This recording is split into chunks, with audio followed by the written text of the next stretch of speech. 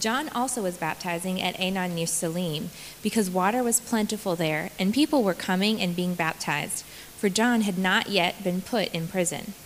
Now discussion arose between some of John's disciples and a Jew over purification. And they came to John and said to him, "Rabbi, he who is with you across the Jordan, to whom you bore witness, look, he is baptizing, and all are going to him." John answered, "A person cannot receive even one thing unless it is given him from heaven. You yourselves bear me witness that I said, 'I am not the Christ, but I have been sent before him.' The one who has the bride is the bridegroom. The friend of the bridegroom who stands and hears him rejoices greatly at the bridegroom's voice. Therefore this joy of mine is now complete. He must increase, but I must decrease. Thus says the Lord." Amen. Thanks, Jackie. All right, guys, we are continuing this week in our sermon series through the book of John. And as you've probably heard before, if you've been with us, that John is what we call a gospel.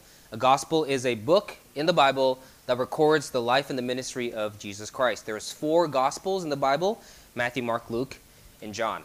So our passage starts in verse 22 by saying, "After this." That signals that we're supposed to look at the previous section, which is a conversation that Jesus had with a man, a Pharisee, named Nicodemus.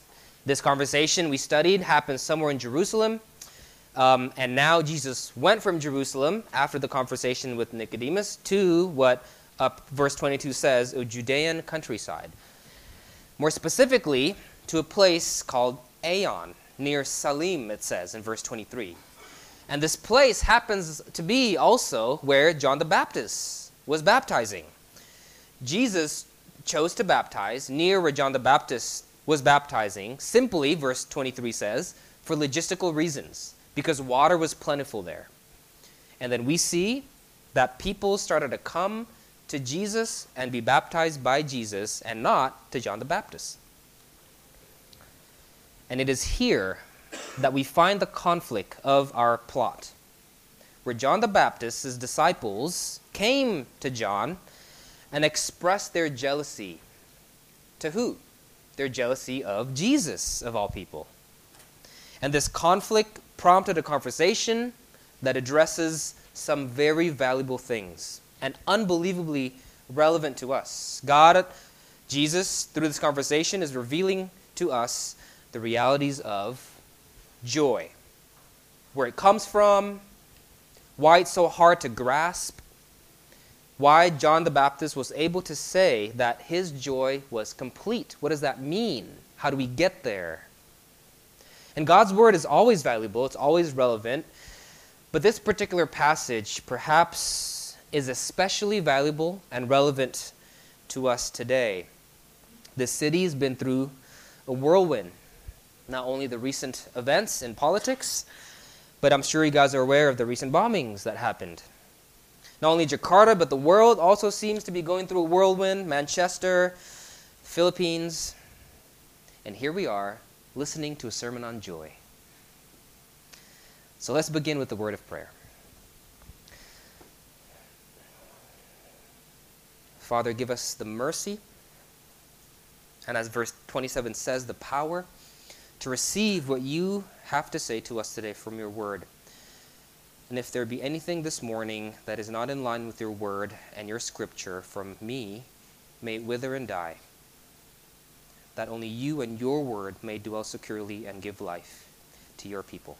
Amen. 3 things I want to point out from our passage. 1, the limited power of information. 2, the denial of the creature. And 3, the trustworthy creator. 3 things in light of our pursuit of joy that I want to point out: the limited power of information, the denial of the creature, and the trustworthy creator. Let's start with our first point.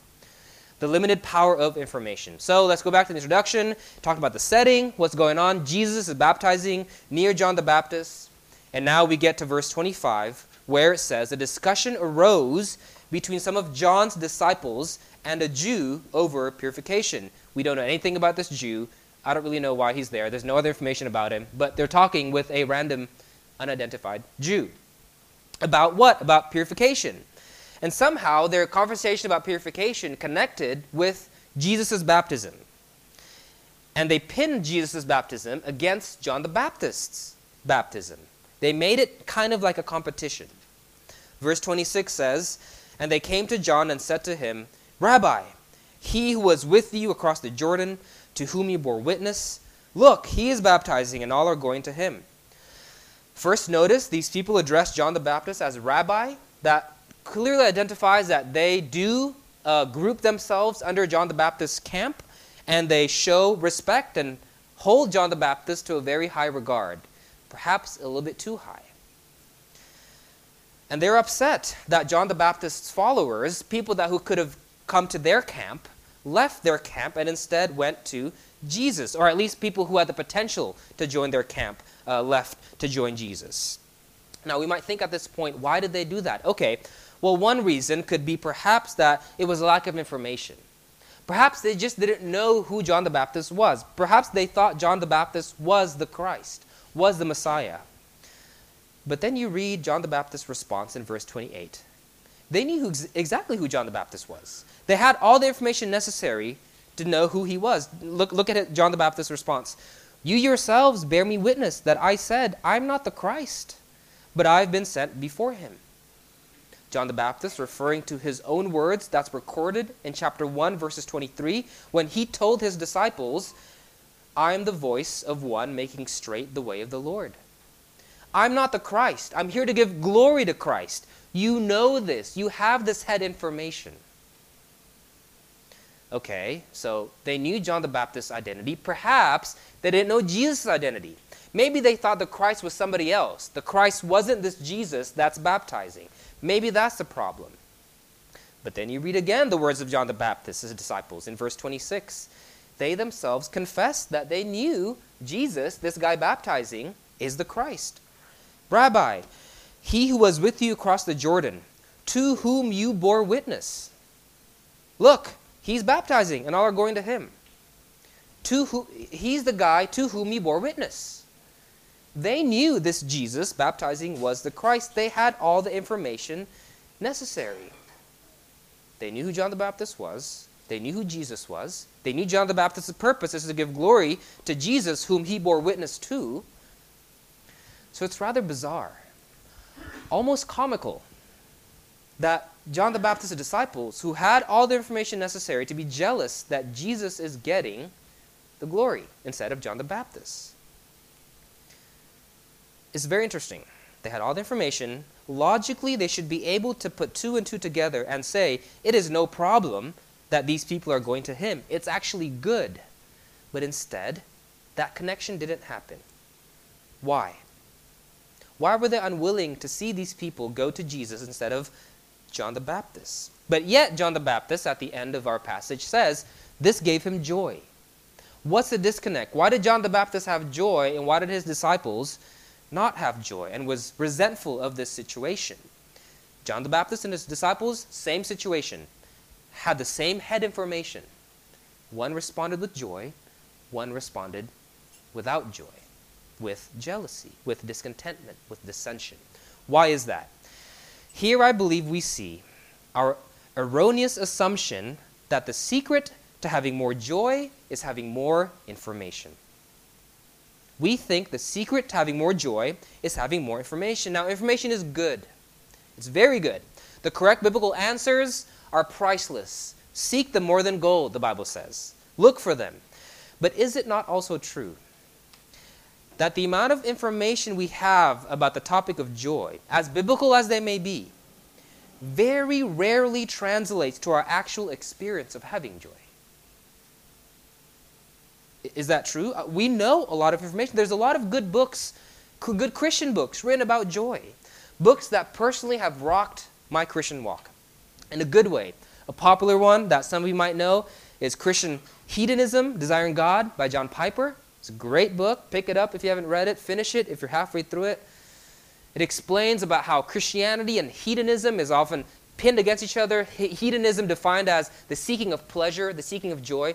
Christianity is not. Christianity is the seeking of God. We're not supposed to seek pleasure. And John Piper said, John the Baptist, John Piper. John Piper, Dr. Piper, said, You don't pin these two things with each other. Christianity is not pinned against hedonism. A Christian is hedonistic. It's just that we find our pleasure and our joy not in the world, but in God. And then he come up with this amazing statement that said, God is most glorified when we are most pleasurable in him, where we're more satisfied in him, when we find most joy in him. And he gives this analogy about a waterfall, and you stand under a waterfall, and you open your mouth, and you drink of the water. And by enjoying that waterfall, you're giving glory to the waterfall. And then he redefined, he restated the first question and answer of the Westminster Shorter Catechism. And he said, it says, what is the chief end of man? The chief end of man is to glorify God and enjoy him forever. And John Piper says, no. The chief end of man is to glorify God by enjoying him forever. And you're just, wow, Christian joy, Christian, all this really good information, satisfied in God, Christian hedonism, yes, and Tim Keller's book, Idols of the Heart, a very excellent, unintimidating book about idolatry and how we tend to worship other things but God. And he explains the difference between surface idols and deep idols, money, career, girlfriend, boyfriend, all these things, they're idols, but they're surface idols. Really, you're just using them to fulfill a deeper idol, such as power, acceptance, control, love. And you see the difference, like, oh yes, my problem isn't that I want money too much. My problem is I want security.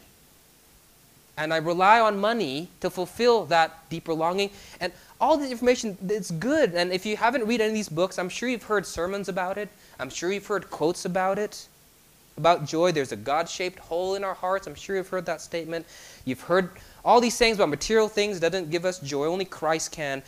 Most likely, you know all this. But why is it that the level of head knowledge we have about joy almost is never equal to the actual joy we experience in our daily lives?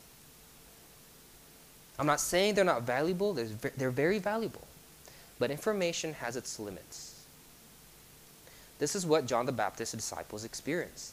They had all the information. They know what John the Baptist was meant to do. They know who the Christ is. They know that people leaving here, going there is a good thing.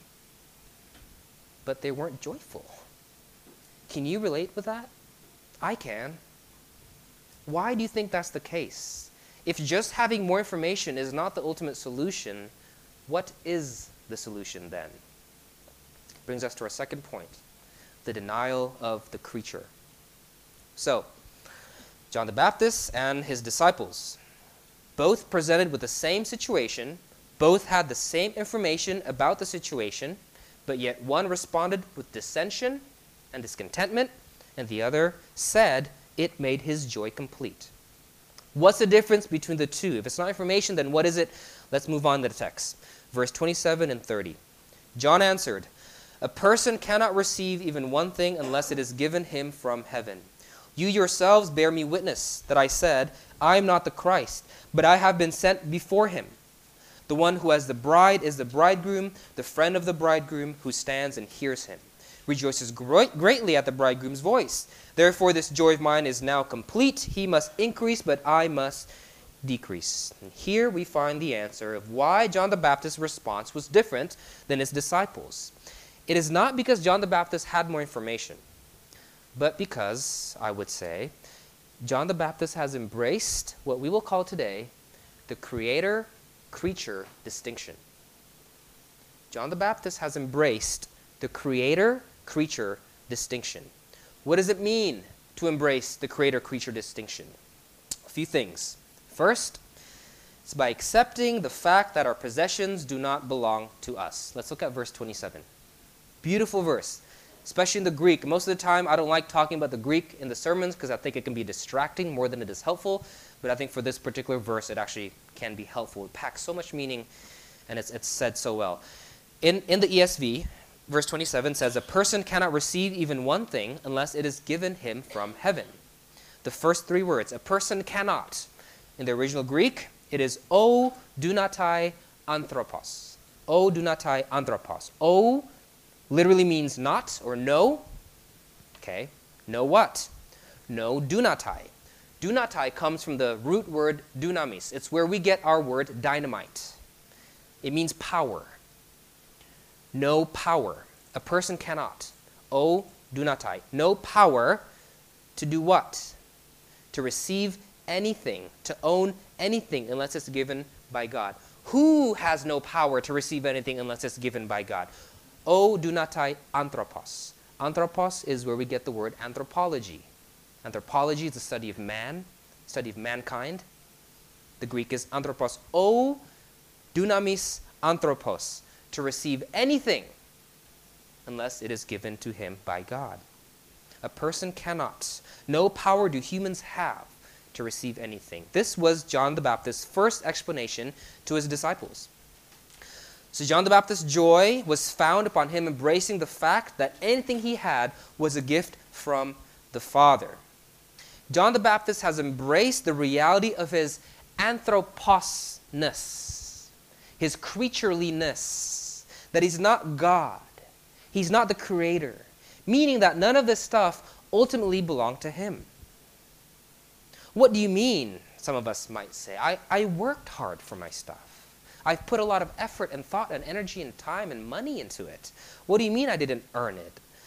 Well, I'm not trying to minimize your hard work. Not at all. That's great. That's very honorable to work hard and make living in that way and earn stuff in that way. But if you think about it, there's many factors that first you must have that are often taken for granted in order to even work hard. Who gave us a functioning brain? Did we work hard to be born with a functioning brain? No. Who gave us the ability to speak or to understand things or to move or to hear? Or who instilled in us the value of hard work? Most likely our families did. Most of us here come from families that value education, can afford giving their kids education. Did we work hard to be born into these families that taught us these values? No. Now, I'm not saying those who don't have fully functioning cognitive capacities. I'm not saying those who aren't born into decent families can't be successful or can't earn things. No. I'm just making a point. There are a lot of factors in play that was given to us, even in the ability to work hard. But on top of that, if you believe in the biblical God, the sovereign God, you believe that all your hard work is, and all the results of it is under his sovereign control. And it's either he gave it to you or allowed you to have it. Either way, he's in control. See, there's a lot of factors in play, meaning that everything we have is not ultimately ours, but he gave it to us and allowed us to have it. That's the difference between John the Baptist and his disciples. John the Baptist saw these people leaving them, or the potential people who could come to them, go to Jesus, and they say, John, aren't you upset? Your followers left you. John the Baptist responds, whose followers? Mine? They were never mine to begin with. It's not mine. The cause of his disciples of dissension in this time is they thought these people belonged to John. Just like how we often feel or believe that our possessions belong to us. And until a creature truly believes that what they have belongs to the Creator, their joy will always be enslaved by it. Until a creature truly believes that what they have belongs to the Creator, their joy will always be enslaved by it. So first, embracing the Creator-creature distinction is to realize that he has the authority and the right to take and give as he pleases, whatever it might be. Money, possessions, time, pacar,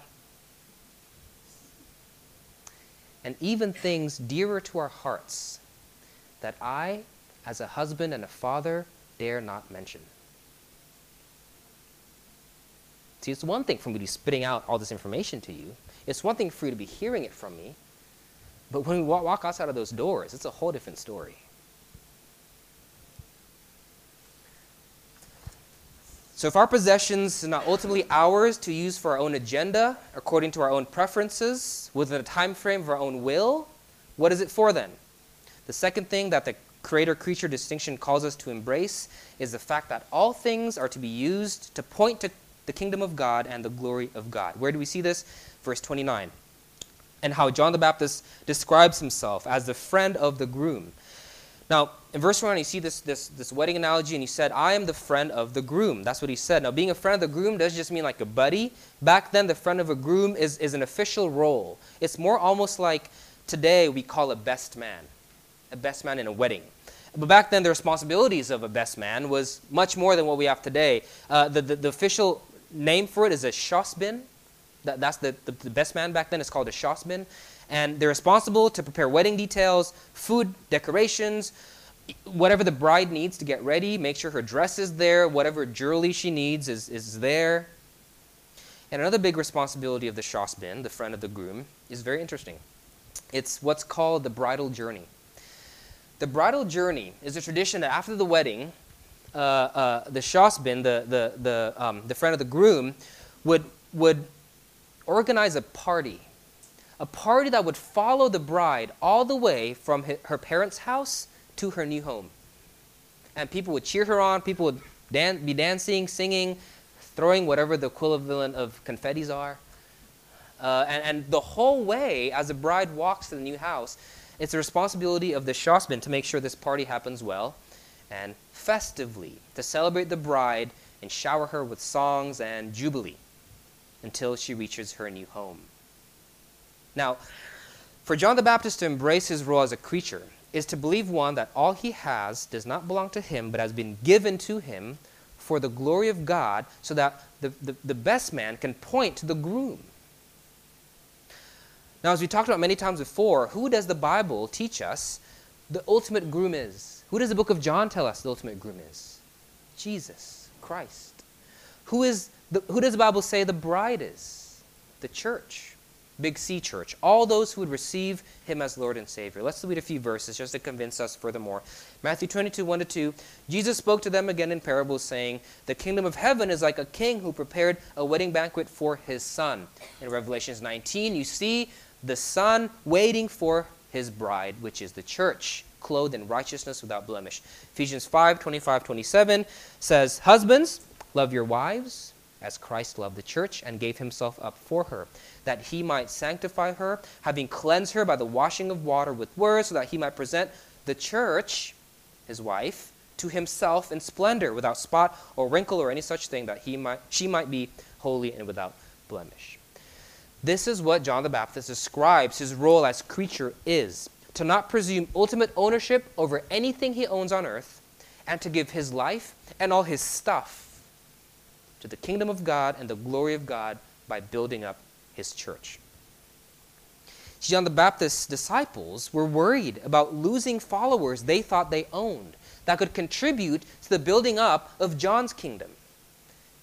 The Baptist, rather, embraced the creature or the creator-creature distinction, lived his life in the way that man, creature, anthropos, was designed to live, by not claiming any of his possessions to be his own, but given by God to build up God's people, his church on earth, until the church, which is his bride, will reach their new home. This was the Apostle Paul's desire as well to the church in Corinth. 2 Corinthians 11:2 says, Paul saying, "I'm jealous for you, church, with a godly jealousy. I promised you to one husband, to Christ, so that I might present you as a pure virgin to him." And remember, the church here isn't referring to one church in particular, but the big C church. All of those who are in Christ or will receive Christ in the future. The collective of those who are his. So it doesn't mean we're called to be just inner-focused all the time and self-centered all the time. No, it means we're called to, yes, minister and disciple to those in the church now, but also give what we have to the gospel being spread out to those who will receive him in the future, the big C church. John the Baptist's disciples wanted to make much of John. This is why they lacked joy, because they were not living out the original design they were created to live as a creature, as an anthropos, who gives all he has to the Lord and assumes none of it as his own. John the Baptist rebukes them and says that to do this is like a best man in a wedding who's upset because all the flowers and all the food and all the decorations are not meant for him, but is meant for the groom. It's silly. No best man would ever be upset at that. They shouldn't. It's not about him. It's about the groom. And we will never find this everlasting joy that John the Baptist talks about, no matter how many books we read, no matter how many good biblical things we understand until we embrace this creator-creature distinction, anthropos cannot find joy. Lasting joy that is truly fulfilled by God. This is why it's so hard. It's so difficult to grasp this joy, to embrace this creator-creature distinction, because to embrace the fact that he is creator, to embrace the fact that he owns all our stuff, to embrace the fact that he has control over it, and that we're supposed to joyfully give back to him, requires us to have one thing that's very hard to have. We'll get to that in our third point. We can't get there by reading a book. Then what do we need to embrace this creator-creature distinction? There's one huge missing piece we haven't talked about. The distinction that allows John the Baptist to react to the situation in a different way than his disciples did. And when we understand this missing piece, we'll understand two things. One, we'll understand how to embrace the creator-creature distinction. But two, it'll protect us from falling into the misunderstanding that Christians aren't allowed to be sad. When we get this thing, we'll understand two things. One, what we need to embrace this creator-creature distinction. But two, we'll also see the misunderstanding that when I say this, I don't mean that we're not allowed to be sad. We're actually called to be sad when sad things happen. We'll get to that. They'll both connect, I promise, in the third point. All right. So, last point. The trustworthy creator. Okay, let me first summarize what we've talked about, then I'll get to it. So let's first summarize. Joy, though the head knowledge does play a role in giving us good biblical information, how to pursue joy, where joy is found and not found, it has its limits. It alone does not have the power to give creature this joy John's talking about. The only way creatures to have true joy is when the creature embraces the creator-creature distinction, which is to realize that our stuff isn't ours, and that we've not earned it by our own sheer will, and therefore have no right to keep it according to our own personal wisdom, preference, and timing. But all of it was been given by the Creator to use in accordance to his will, for his glory, although his eternal sovereign will is not always comprehensible by finite beings like us. It is his to use for his own will, although sometimes his will is not fully comprehended by us. And to be able to embrace this, to be able to live like this, to find joy in embracing this creator-creature distinction, takes one thing that if you don't have, you'll never find it. To embrace the creator-creature distinction, the thing that we must have is an unbelievable amount of trust. I mean unbelievable, almost to the point of ridiculousness. That much trust. Only then can you embrace this creator-creature distinction. There's no way we'll embrace it if we don't trust him. Because if some things he could just take away, things that sometimes we value more than our very lives. If he has the right to take that away, if he can do whatever he pleases with it, and we're called to let go of them and use it to point to the groom, use it to glorify him and his kingdom and build up his church. Unless we trust him, unless we trust his motives, we will never do that. It takes a tremendous amount of trust to accept this. That's why it's so hard to get. Now how can creature trust his creator to that extent? How does John the Baptist do it? Well, we see it in John the Baptist's explanations to his disciples, something easily missed in the wedding banquet analogy that we talked about earlier. John the Baptist said that my primary role was what? The best man, the shosbin. That's who I am in this wedding analogy, right? But that's not his only role. That's not even his primary role, I would say. What is John the Baptist's role in this wedding analogy? He is first and foremost the bride. In fact, one cannot be a good shosbin, we cannot be a good best man to the groom, and trust the Creator in such a way and embrace this creator-creature distinction unless we first and foremost realize that we are the bride. Here's what I mean. Who is the bride again? All who has received Christ, the Big C church, and all who will receive Christ, in which John the Baptist is a part of. John the Baptist realizes he too is a sinner. He too has been saved by the fact that his Creator came down and died for him on the cross. He too is a part of this church that will be presented without wrinkle, without spot, without blemish, because Jesus has paid all of our sins on the cross, and he's died for that which we deserve. Now, this makes John the Baptist what? The bride, a part of the Big C church through his blood. And how does realizing that he's a part of the bride, how does realizing that we are a part of the bride make us good Shosbins? Because now we can trust him. That although we might not know the reason of why the Lord gives and takes away, though we might not know the reason of why he allows sufferings and bombings and terrors to happen, through the cross, we know what the reason isn't. And it isn't because the Creator doesn't love us.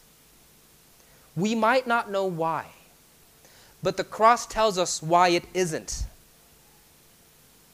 If the gospel is true, if you claim to believe and embrace this cross, it is not because he doesn't love you. Listen to Paul's words in Romans 8. Listen to the boldness behind what he's saying. What then shall we say in response to these things? If God is for us, who can be against us? He who did not spare his own son, but gave him up for us all, how will he not also, along with him, graciously give us all things? The point here is not that God's going to give us everything we pray for, but he's trying to make a point. Look at what he gave you. Look at his hands. Look at his feet. Look at the cross. If he doesn't give you something, if he takes away something, it's not because he's stingy. Look. It's not because he doesn't care. Look. It's not because he doesn't love you. Look at the cross. We may not know the reason why, but the cross tells us why it isn't. And it's not because he doesn't love us. Trust me, the Creator says on the cross. There's no other way. There's no other way. There's no other type of convincing that can give the creature such tremendous amounts of joy that is required to embrace this creator-creature distinction. Unless we first realize this, we'll never trust him and his motives for us. This is what makes us not hold on to our stuff too tightly, but trust in the Lord that through whatever circumstances, as things come and go according to the eternal wise counsel of his sovereign will, although I don't know why, I know why it's not. Now let me just say this too. As we end, it's a bit of a side note, but I think it's appropriate, and this week specifically calls for it. 3 heartbreaking incidents happened, as I've mentioned, around the globe, and one of them occurred in the city, Jakarta, 40 minutes from here. Being a good Shosbin, trusting God throughout all of this, it doesn't mean that we can't be upset or sad about it. It actually means that we must be. This is why. Because when we're upset and sad about broken things, it helps us do our jobs as Shosbins better. When we're sad, when we mourn and are angered over these things, we're pointing people to Christ, which is what the Shosbin is called to do. How? How does us being sad and how does us mourning about these sad events help us point people to Christ? See, when something bad occurs and we respond with sadness, we respond with grief because that's what it calls for, we're saying things shouldn't be this way. That's what we're saying. Things shouldn't be this way. When we say things shouldn't be this way, what we're indirectly saying is there is an unmet standard of how things should be. Something bad happens, we get sad. What we're communicating by that sadness is this is not how the world's supposed to be. What we say when we say that is that there's an unmet standard of how the world is meant to be. Now, where did we get that standard from? Here is where our sadness can point to another reality, to a creator, to a God, because if there's no God, if there's no objective standard of good and evil, if all this happened by chance, if the existence of man, if the existence of anthropos is merely a result of survival of the fittest, the strong eating the weak, natural selection, then we have no logical ground to be sad for these recent bombings. We cannot say it's objectively wrong. That's just evolution taking place. That's a process of elimination. That's survival of the fittest. That's perfectly natural. This is where the non-theists have a difficulty explaining this sadness and the sense of anger we all feel, because everyone knows that's wrong. Everyone is saying that's not how things should be. Christian, non-Christian, theist, non-theist. Everyone's saying there is a standard, an unmet standard of how things should be. Where did that come from?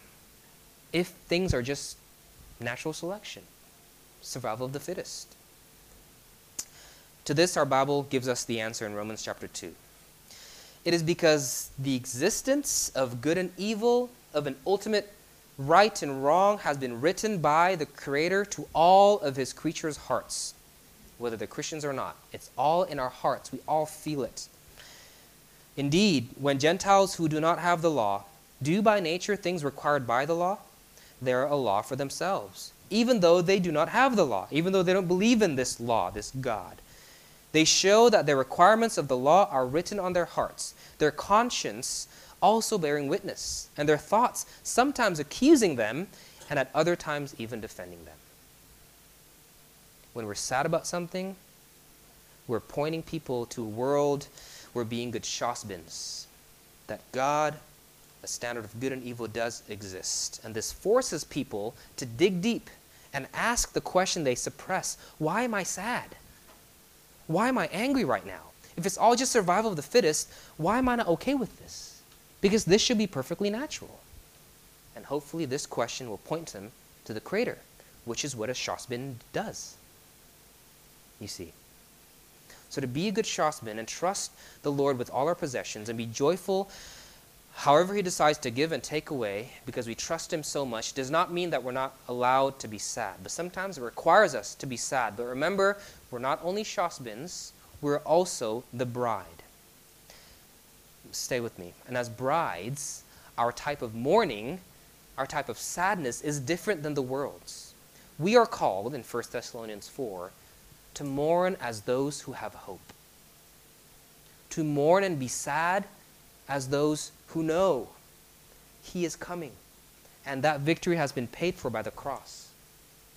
And now I can mourn and be sad and point people to the unmet standards, but yet at the same time mourn with hope, because we have a hope anchored upon Christ. And when we have the power to embrace this creator-creature distinction and be shosbins who trust in the Lord as things come and go, we're going to be able to mourn over tragedies and point people to the Creator. And also as his bride, we're going to be able to mourn with hope as those who have been given the assurance of one day reaching home. This is the difference between John the Baptist and his disciples. John the Baptist's disciples refused to embrace this creator-creature distinction. But John the Baptist embraced it because he saw the cross and he trusted his Creator, who loved him and died for him. This made him able to sit in whatever sorrow life presents him, but neither minimize the sadness and the mourning that sometimes it calls for, but at the same time be joyful through it all because he is going home. A pastor once put it very well. Jesus sat in the midst of joy, sipping the coming sorrow, which is the cross, so that we can sit in the midst of sorrow and sip the coming joy.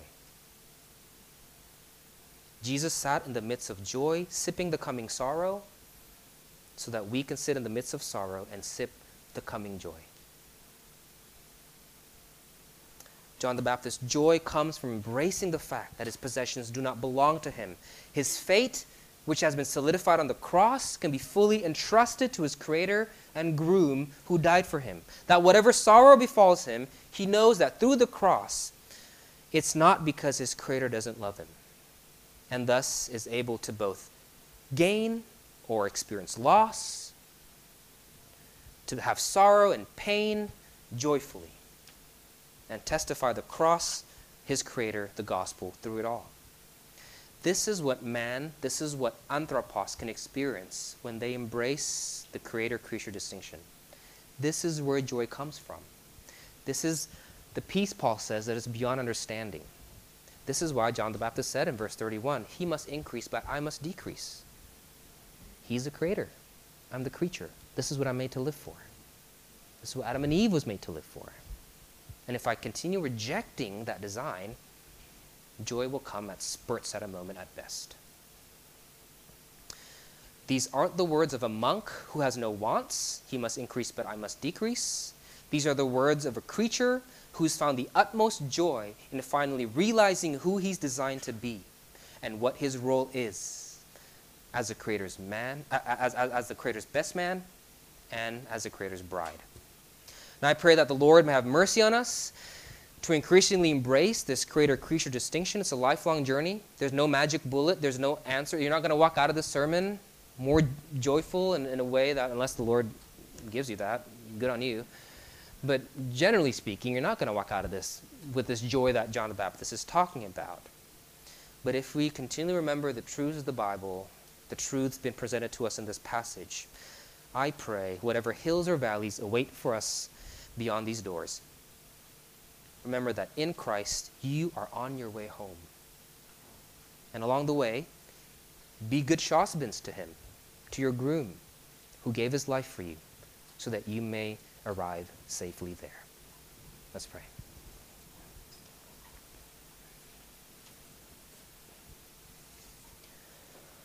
Father, what a frustrating truth almost it is to hear, because it seems so far from us. It seems so unreachable, so intangible. It feels like I will never get there to where John the Baptist was. But Father, John himself said these words while he was alive on earth. He said these words while he was this side of eternity. So Father, it is possible, apparently. And we beg you that you would make the reality of the gospel brighter in our hearts and our minds, that we can grow in our trust of your motives, of who you are, that whatever happens, we don't know why, maybe, because you are eternal, you are infinite, we are finite, we have limits. But although we don't know the why, we can hold fast upon the cross, upon the gospel, why it isn't. It isn't because you don't love us. And let this trust give us the power to embrace you as creator and ourselves as creature, and give to you, to our groom, as his best man and as his bride, that which is rightly his: glory, power, honor, majesty, fame. You must increase, but we must decrease. Only in this embrace can creature, can man find true joy. I beg you for more mercy, that we would continue to believe and trust in you in these things. In Jesus' name we pray. Amen.